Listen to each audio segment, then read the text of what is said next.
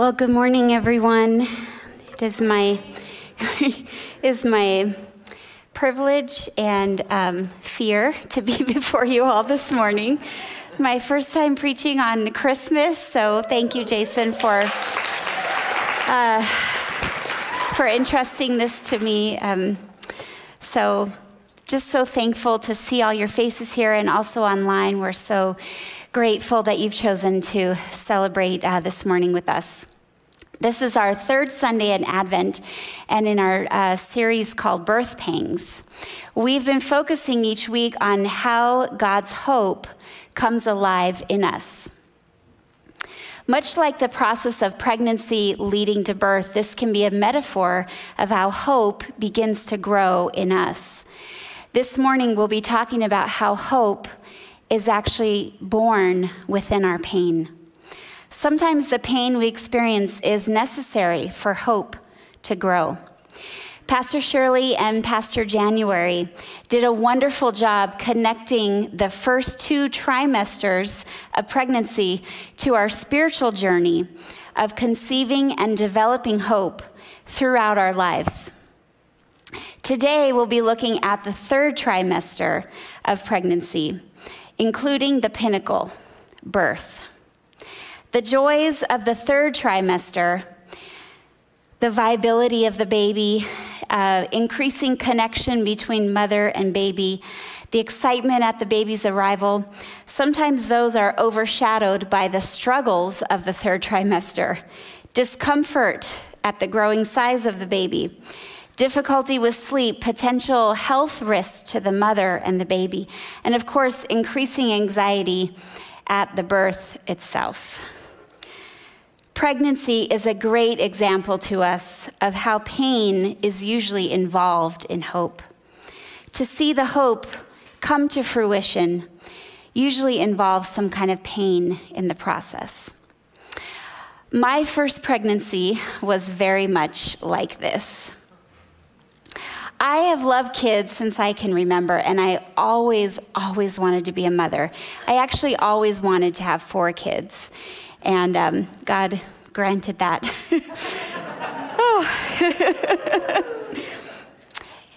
But my first pregnancy, it was a dream come true for me to be able to start our family. I was full of hope for this wonderful life that we would all have together. And then the morning sickness set in. And unlike January said last week, it's over in the 2nd trimester, mine was not. I was sick all day for the entire pregnancy. And then when I started to feel the baby move, all of that vomiting, kind of seemed worth it, because I knew she was actually there. Well, then we found out we were having a girl, and the ultrasound tech also discovered some strange spots on the brain of the baby. So at one point, I was overjoyed that I was going to have a daughter, but I was also terrified at what could be happening with her, what could be wrong. So after 2 full weeks of worrying and lack of sleep, a follow-up ultrasound showed that they were just benign cysts. They're called choroid plexus cysts that are very common, and a lot of us probably have them, but the ultrasound tech didn't know that. So after finding out that she was okay, my hope returned with the baby showers and all the preparations and the childbirth classes and the excitement of her actually making her way. And then the contractions started.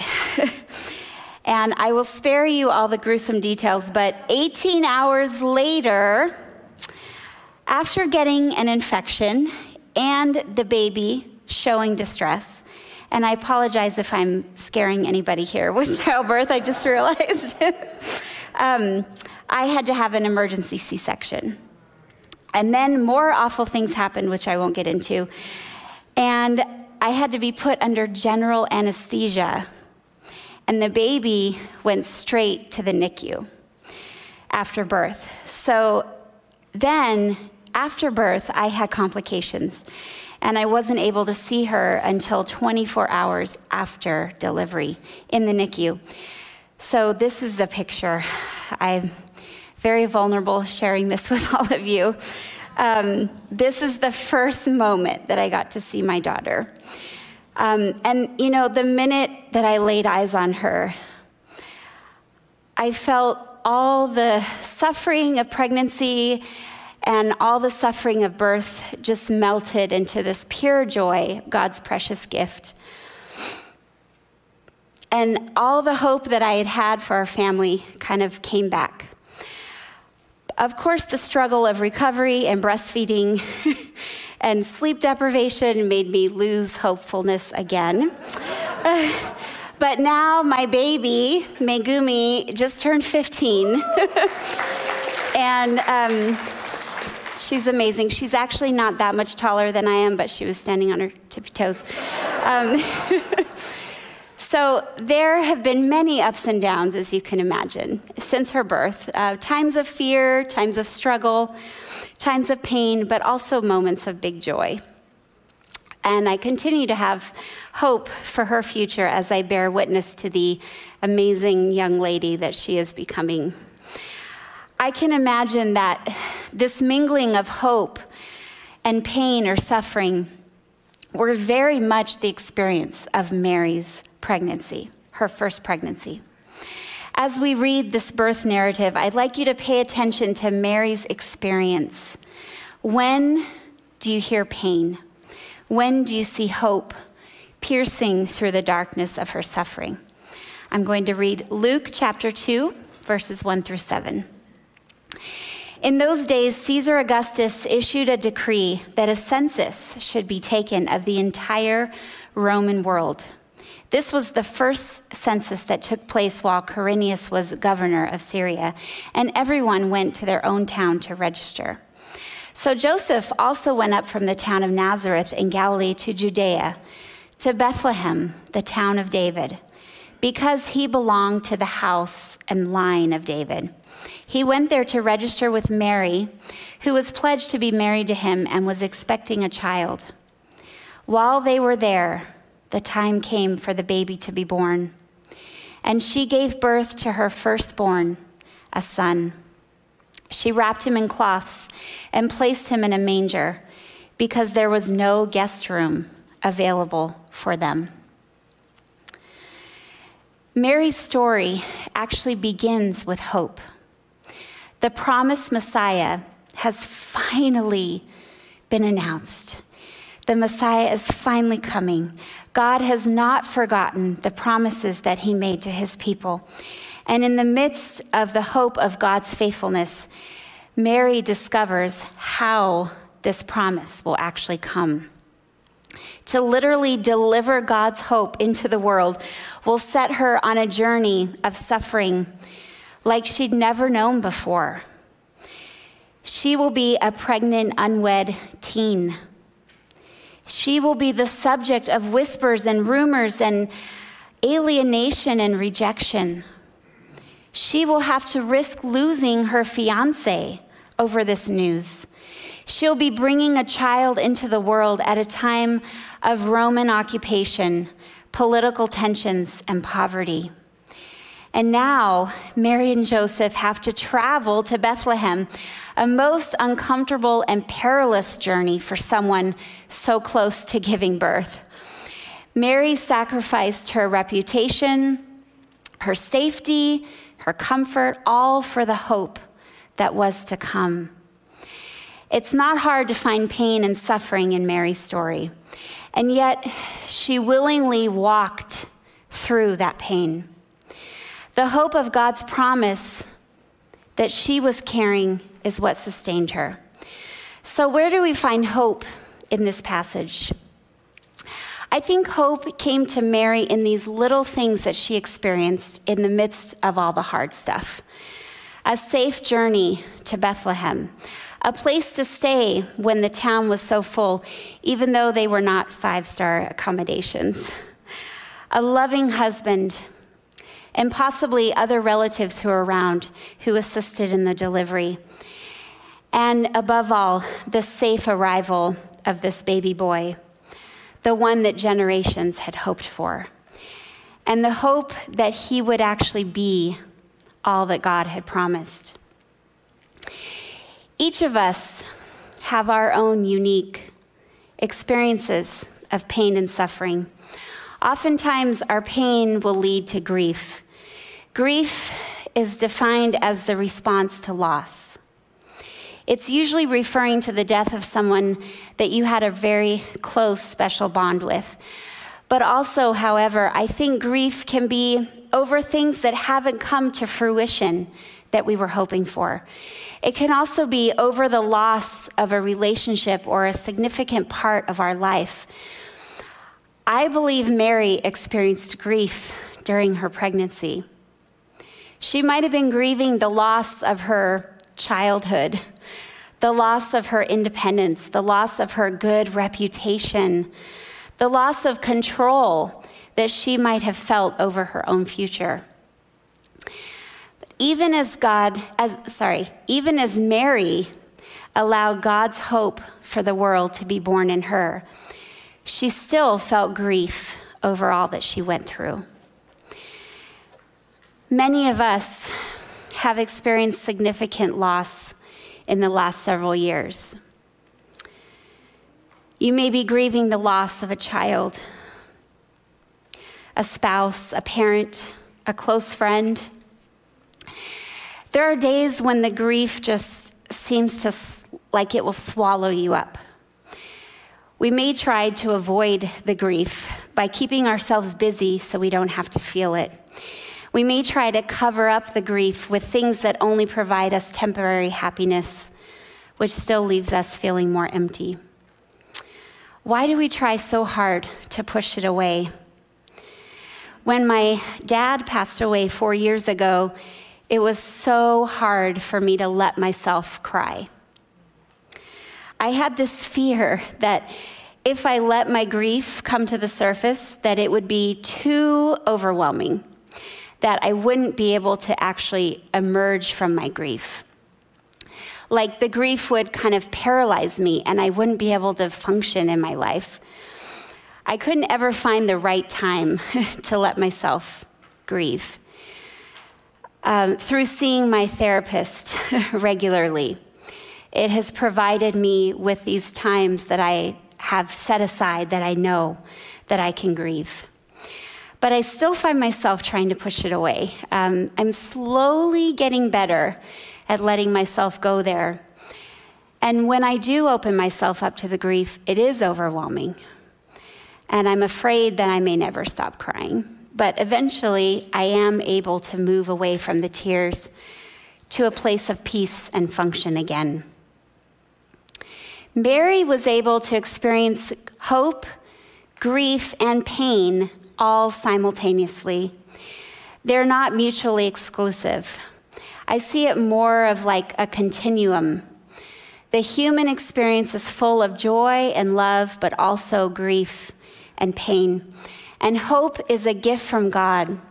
It's the ability to look to the future, to see new possibilities, to step out of our grief, even if it's just for a moment. Carrying hope makes a difference in our mental, our physical, our spiritual well-being. Even in the midst of grief, we can experience like a momentary spark of light in that darkness. The hope that we have is not merely wishes or desires that we have in this life. It's the hope that Jesus has come. He is Emmanuel, God with us. Without Emmanuel, our grief would feel endless, just sorrow after sorrow after sorrow. But God has come to be with us. We do not walk this life journey alone. God is with us. Henry Nouwen, a renowned author and priest and professor, writes a lot about hope.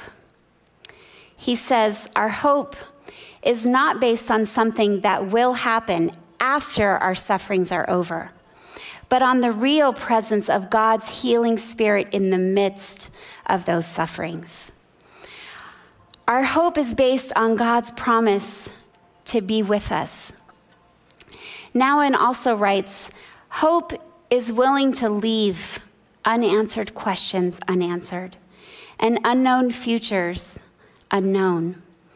Hope makes you see God's guiding hand, not only in the gentle and pleasant times, but also in the shadows of disappointment and darkness.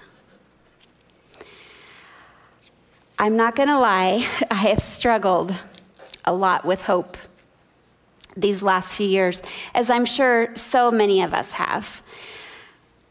Some of you or your loved ones have been battling cancer. Some of you feel physical pain or have experienced health changes that may seem permanent. Some of you experienced the incredible loss of someone dear to you. So how do we live as people with hope in our suffering? When our suffering and our grief is chronic with no promise of change, how can hope be born in our lives? Hope doesn't change our circumstances, but it sustains us through them. God's presence in our lives is constant and powerful. His guiding hand is there even when we don't see it. His love for us is so strong that no grief or pain could ever take that away. I think, though, that we want to see tangible hope of healing and life and reconciliation and our dreams realized. We want answers, we want results, but we underestimate the power of the hope that comes from knowing Jesus and knowing his presence in our lives. We underestimate that Emmanuel gives us strength and perseverance and joy in the midst of our grief and our suffering,